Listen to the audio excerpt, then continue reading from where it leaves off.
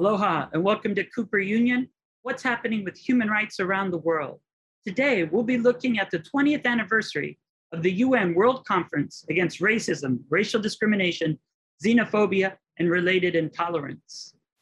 Today, although very important, today is the International Day for People of African Descent. We're actually celebrating that for the first time ever.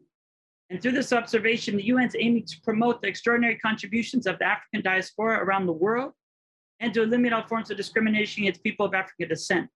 Last week, of course, you'll remember we had two fellows that are participating in the International Decade for People of African Descent that were in Geneva and participating remotely. But today we're looking at the UN World Conference Against Racism, known as the Durban Declaration and Program of Action. And I'm so honored to welcome Kenneth Deer.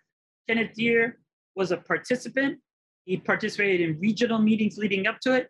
And we're going to reflect today on what that Durban Declaration and Program of Action means 2 decades later. Kenneth, thank you so much for joining us today. Well, thank you for inviting me, Josh. It's an honor for me to be here. Kenneth, I remember, why did you think it was so important to make sure that you attended the Durban Declaration Program of Action? Well, it's racism. Indigenous people are victims of racism, just like people of African descent, just like Jewish people, Armenians. There are indigenous people have been victims for centuries, following particularly European contact. We've been racism is based on the concept of racial superiority. And that some people feel they're superior to others. So their race is superior to another race. And when we got in contact with the Europeans, that has been one of the fundamental issues between Europeans and Indigenous, because they didn't consider us, equal. And also the whole doctrine of discovery is also based on that. When the popes decided that if we weren't Christian, then we didn't have any right to own the land, and we had no more rights than the animals in the lands that they discovered. So those are the fundamental basis of racism against Indigenous people. So it really was important that Indigenous people have a voice and not be forgotten in this in the World Conference in Durban, South Africa. And the Durban Conference, I remember it started on 31st of August, many people arriving. And then it went all the way through 7 of September, just right before 9/11. Could you walk us through maybe what it takes to participate in a world conference against racism and how that negotiation process happens? And if you want to share about the North America prior, I know there's a lot of regional mechanisms. And it was that decade, right? Where there was the World Conference on Human Rights as well. That was quite significant. Yeah, we were in the hot era, I think the height of the world conferences, the Earth Summit, I think, was in 92, and 93 was the human rights one in Vienna. There might have been others before that, but then you had the racism in 2001 and sustainable development in 2002. The world conferences were big at that time. And when you have a United Nations World Conference, it because it has to have bringing together the whole world. There's a whole lot of peripheral meetings that happen before you go to the World Conference. So our region, that North America is part of, is called WEOG, Western Europe and other governments. So I've taken all the states in Western Europe, and the other governments are Canada, United States, Australia, and New Zealand. So this region wraps around halfway around the world. And so and a World Conference works is that you have 5 regional conferences in each of the 5 regions, and the outcome documents from those regional meetings, contribute to the outcome document of the World Conference. And as we all know, a World Conference is not about the bells and whistles. It's not about the movie festivals and all the other activities, cultural activities, and the singing and dancing. The World Conference, the real issue of the World Conference is the outcome document. What comes out, the official UN document that comes out of a World Conference, and that's the key. All the other stuff is window dressing, and so we have to focus not on the window dressing. We have to focus on the content of the outcome document, And there's a huge document. The Durban Declaration is like a small book, and so there's a lot of material in that document. So indigenous people had to participate in the regional meetings in each of those 5 regions. In Latin America, then in Africa, Asia, Eastern Europe. So as much as possible, indigenous people had tried to participate. In some regions, of course, we're more successful than in others. But we did have a pretty good voice. I think we had a strong voice. There were a lot of indigenous people who took part in those meetings and regional meetings. And then when the World Conference itself came up, there was a lot of indigenous people, and it's important to be there. You got to be visible. If you're not visible, states won't will forget about you, ignore you, and you'll end up in an unhappy situation with the outcome document. Personally, I was there as a journalist. The Office of the High Commissioner for Human Rights in Geneva invited, I think there were 7 indigenous journalists, I think, or 8, I can't remember the number, and I was one of them. So I had a press badge. So I was fortunate. I could be in the meetings, and also I could be in the press, a huge press center, media center, and so I was able to take advantage of that,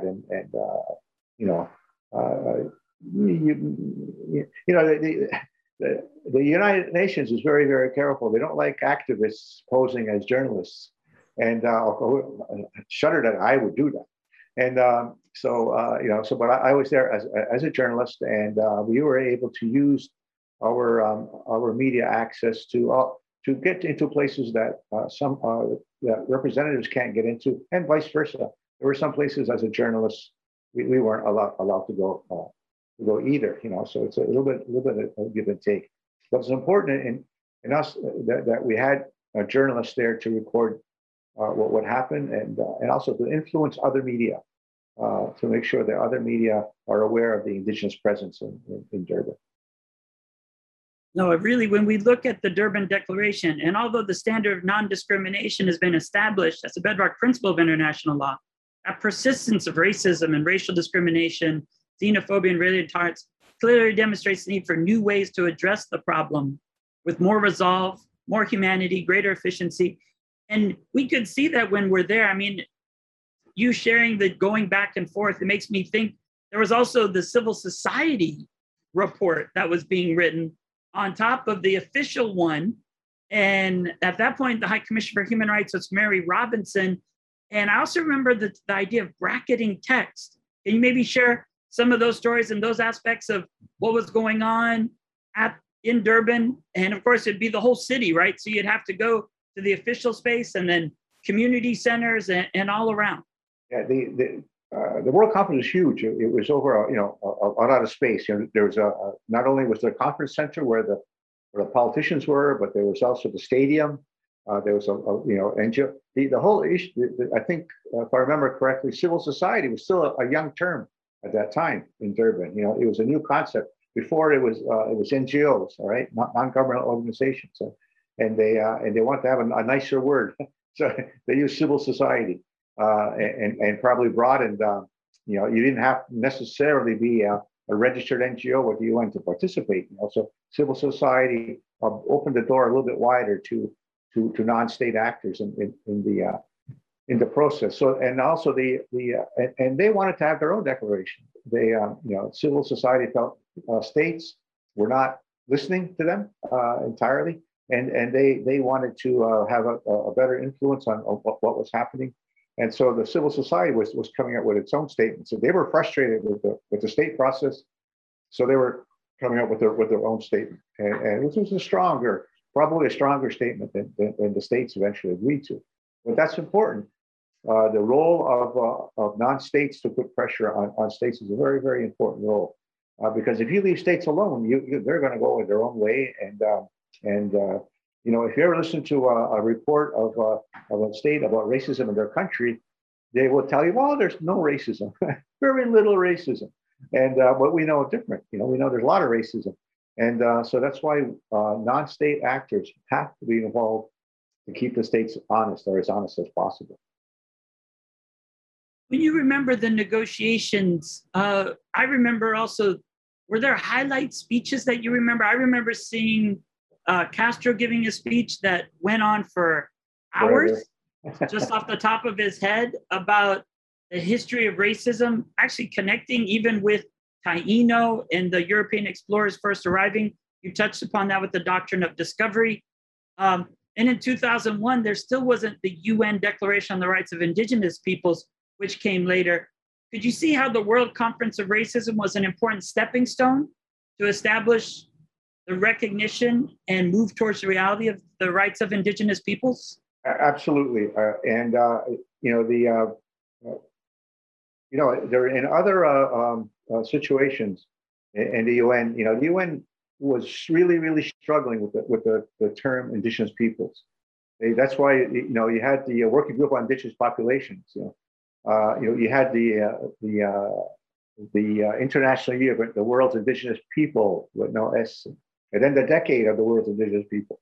So the states were really reluctant to use the term peoples with an S because it implied rights under international law, and the states were resisting that.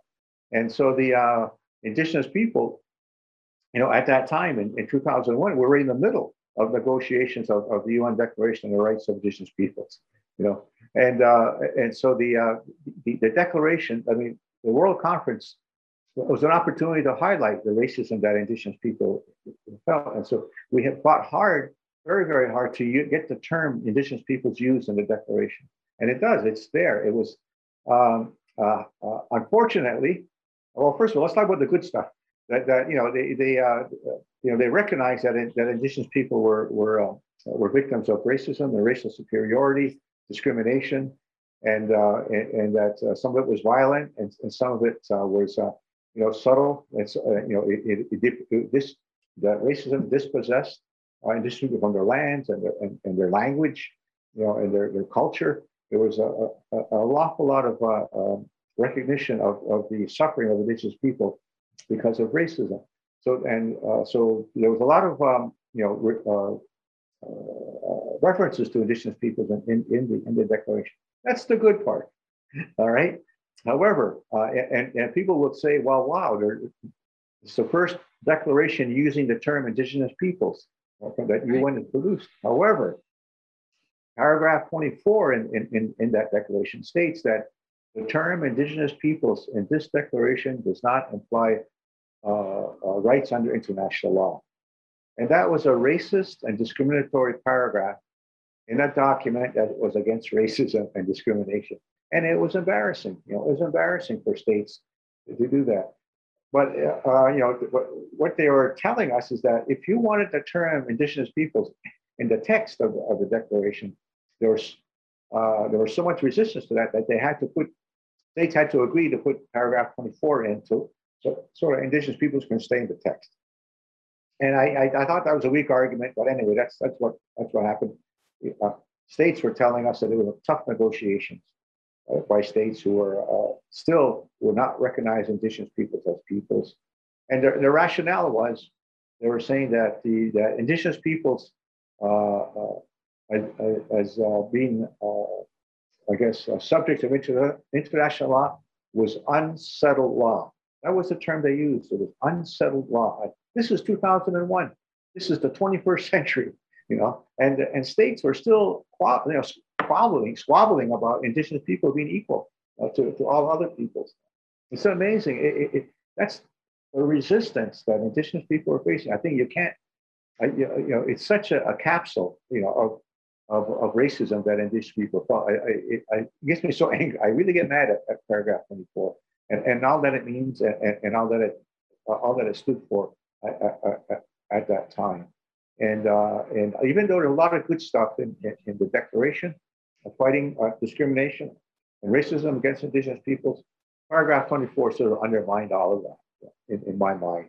It weakened it, and it just showed how callous and states can be. And I think it's really gets to the essence of what you're describing, of just equality, of equity, of recognizing the historical harms, and then guaranteeing dignity for all future generations. And some of the languages you described is good, like paragraph 39, recognizing indigenous peoples being victims of discrimination for centuries and affirming that they're free and equal in dignity and rights. I mean, basic things in the UDHR, recognizing the value in diversity. What I thought was good, though, is they at least started to see that they discussed the aspect on the understanding of the connection with the environment.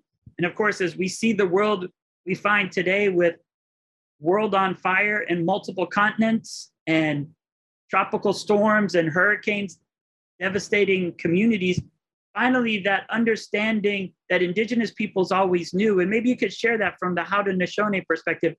There's certain aspects. Haudenosaunee, of course, contribution to the principles of democracy with Ben Franklin studying that, but also even that larger image of working and living as one with the world and the natural environment. When indigenous people went to the United Nations in 1977 and that famous meeting on the NGO conference about racism against indigenous peoples of the Western Hemisphere, one of the speeches that the Haudenosaunee made was there to the United Nations was that who is speaking for the animals? You know, who is speaking for the birds? Who is speaking for the fish? Who is speaking for the trees and the plants? You know, and all those things that come in the natural world. Who is speaking for the natural world? And that's what indigenous people were bringing to the UN, the voice of the natural world, because we are so close to the natural world and states are so far away from the natural world. And that's what we were bringing to. And you know, we've probably been talking about environment and climate change longer than anybody, you know, because we could see the destruction of Mother Earth happening before us, and we had a greater understanding of the damage that was happening. So we were trying to contribute that through the Earth Summit, you know, in Brazil and other places, and later on in the following year of the Durban meeting in Johannesburg, you know, at Sustainable Development, we were giving those messages then, and we're still giving it today. Today, we're still giving those kind of speeches, and except now we're saying that, hey, you see, we were right. We were right all along, and you wouldn't listen. And now they're starting to listen. Now indigenous people having a greater say in the climate change discussions that we didn't have before. You know, the Paris Accord gave us a small little voice, and we're making that voice as bigger and bigger as much as we can. A greater say in mitigating climate change. So there's a lot. Racism and discrimination against indigenous peoples has set the world back. It has, you know, the world would have been better off if the world had treated indigenous peoples equally and respected our teachings, our philosophy, our science, and I think the world would be better off. And so we have to make up for that lost time, and we have to you know, get in there again, keep banging on the door, you know, getting our foot in the door and getting inside and doing the best we can, because it's not just the non-indigenous people who are suffering, you know, we're suffering from climate change as well and the changing world, and we got to end racism. One of the things I want to say to you know, is I'm sure the next question is going to be, do you think the Durban Declaration had an impact? I don't know. I think that it did a lot of good things, but also I think there's a rise in racism today. You can see it. You can see it in the streets in some of the most developed countries in the world. You know, that there's been a rise in racism, and why is that? You know, and I think, you know, there's a scramble out there about, you know, I think indirectly it's climate change because society is changing, and they're struggling with that change, and they're lashing out at minorities, you know, and people who look different than they do. And so I think the Durban Declaration has to be read, and the plan of action has to be read in today's situation, and has to be improved and changed and interpreted in a better way to try to combat racism, because racism is on the rise, and we're going to lose ground if the world doesn't smarten up. Oh, it's so true. And you brought up I mean, it is loss. It's not understanding the interconnectedness. And in paragraph 43, they did say, we recognize the special relationship indigenous peoples have with the land as the basis for their spiritual, physical, and cultural existence, and encourage states, wherever possible, to ensure retaining ownership of the land. That's so essential because all the biodiversity is always on the land that's in indigenous people's hands. And that's essential as, of course, we're getting to the anniversary of that Stockholm summit where indigenous peoples, the Sami, met with First Nations, then that far, where people realize that common positions. But the other point that really gets me thinking, as you pointed it out, it's that point of, will the world listen? And I think there has been some gains in the sense of, there also is mention of welcoming the decision to create the Permanent Forum, which just celebrated its 20th year. So it's creating that institution. And then I know next month is the session of the UN Human Rights Council. And that's important because the UN Special Rapporteur on the situation of human rights and fundamental freedoms of indigenous peoples, well, mandate will be reviewed. Why is it also important to continue this work from Durban every September when the UN Human Rights Council looks at those resolutions related to indigenous peoples and how do people get involved? I remember Durban now as you talk about it like it was just yesterday. We're running around with the samosas getting a snack because there's never enough time, with the Superman S shirts to get indigenous peoples written. How's that different when you go to Geneva annually to be able to get those strong resolutions to make sure that, like you said, we don't go backward, but we build better? And I love, of course, how you used that Haudenosaunee 7 generations to anticipate the next question. Right. Today, the Human Rights Council, of course, is responsible for the implementation of the Durban Declaration. And they have a separate meeting on that. And I don't know when the declaration is. I think it's in June. But today, the Human Rights Council coming up in September. We have 2 sessions on indigenous people. One is the report of the Special Rapporteur on the rights of indigenous people. He has a shorter title these days than the one that was in the Durban Declaration. And then we have to have the MRIP. We have a report of the MRIP, and we have a panel. And the panel discussion will be about COVID again. But the most and those are important things to attend and important for indigenous people to participate in. Of course, we don't know if the meeting is going to be open. We're hoping we'll find out tomorrow. But if you can't get there, you can put in written submissions, and you might be able to get a chance to speak. But the most important part of that, like the outcome document of the World Conference, the Durban Declaration, the resolutions that come out of the Human Rights Council are important. And when I go to the some people, like other people as well, myself and others, we go early to the Human Rights Council to sit in on the negotiations on the resolution on indigenous rights, and that's important to be there to influence the actual text. And it's also an opportunity because we're allowed into the negotiation with the states. You know, the resolution is chaired by Mexico and Guatemala, and indigenous representatives are allowed in the room, and we can speak. You know, we can speak in there, and we do, and we have to. And it's also being present also influences states, and our friends feel, our friendly states, quote unquote, that in quotes, feel more emboldened when we're there because, you know, to support them. And the negative states feel a bit more uncomfortable, you know, because we're sitting there. And if they want to say something that undermines our rights or what we're asking for, it makes it a bit harder for them to do that. So it's important for us to be there, to be in the negotiations, and also to lobby states, you know, to talk to states. And I encourage people, when they ever do to go to the UN meeting, you know, you can go to the meeting, you can sit there, you can make a big speech, but it's also an opportunity to speak at states at a high level, you know, to speak to ambassadors or the permanent representative at some level. You can get better access to the states at the UN than you can at domestically, and it's good for states who indigenous people have a hard time speaking to the state at home. You do it at the UN, you know, and you can open doors. You can speak with them at the UN, all of a sudden at the UN. The next thing you know, you're talking to them at home about those issues. So it's the United Nations offers opportunities, it's not a big room. You know, it's what happens in the hallway of the coffee shops. You know, in the streets. There's all kinds of opportunities, and you just have to know how to push the buttons and pull the levers to get the best out of it. Oh, that's really good points. And we appreciate those ABCs of advocacy.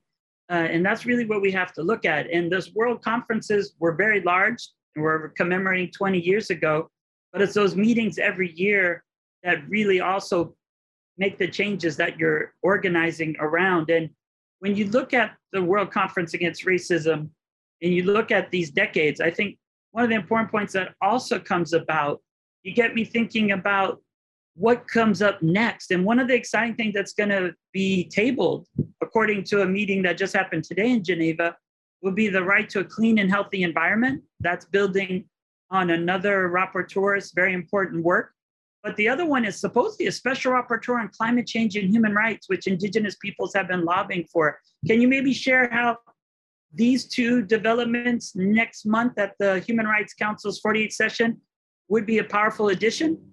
I think it would be. I think anything, these special rapporteurs have a very specific job, and they are effective. I mean, a good rapporteur, it can be very effective.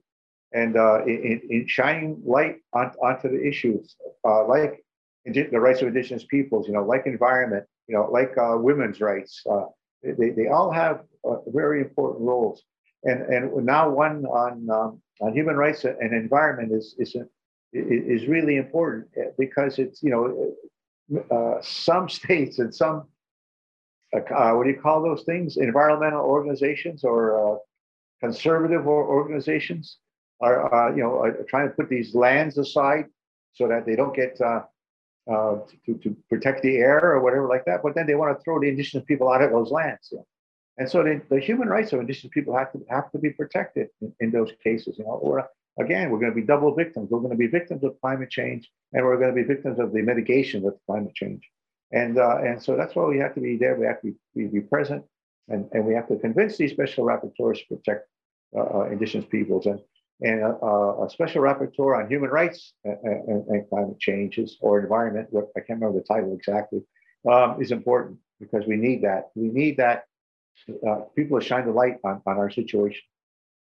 No, that's excellent. And of course, when we go back and we remember those 9 days of negotiations, we also know then a couple days later began 9/11. And we know today, of course, Biden said he was ending the forever war. But Kenneth, as you remind us, really, the forever war has been with Indigenous peoples and not recognizing the inherent dignity of arriving here 500 years ago and not understanding the wisdom and continuously ignoring that knowledge that actually is essential for the survival of all humanity. So that's probably the message that has to be heard and must be heard as we move forward. I just wonder, they're saying that the U.S. just ended its longest war. Has it? I think the longest war America has is against Indigenous peoples. And is it over? There are peace treaties with all of the Indigenous people, and those treaties, have they been honored? I think the war against Indigenous people is still there, a low intensity war against Indigenous peoples, and the continuing occupation of their lands, ignoring of those treaties that have international stature. The treaties between Indigenous peoples and states are the same as any treaty anywhere else in the world. And so the United States has to start recognizing that those violations that they have of international law in terms of people's rights, and also is there peace between Indigenous people and the United States, and is there an ongoing war, a low intensity war against Indigenous peoples? I think the war in Afghanistan was not the longest war. Yeah, and I think the war is still continuing with Indigenous people. Thank you, Kenneth. I agree. And that's why you see NGOs still organizing. We can see the U.S. Human Rights Network, that's usually very active in the UN, will be hosting its next event starting tomorrow to then look at this important work. And they're also commemorating. One of the successes was creating that new actions around the murder of George Floyd, to create a commission of inquiry to get the UN Human Rights Council to actually take action. And we'll see what happens next. with the national gathering that will take place starting tomorrow. But we thank you, Kenneth, for coming and sharing with us a walk down that road of Durban and all that was able to be accomplished. Yeah, there's so many more stories too, but for some another time. That sounds good. Let's just do that for the next time we meet. But thank you so much for joining us today, and look forward to future meetings, hopefully in Geneva in person. Yeah, thank you.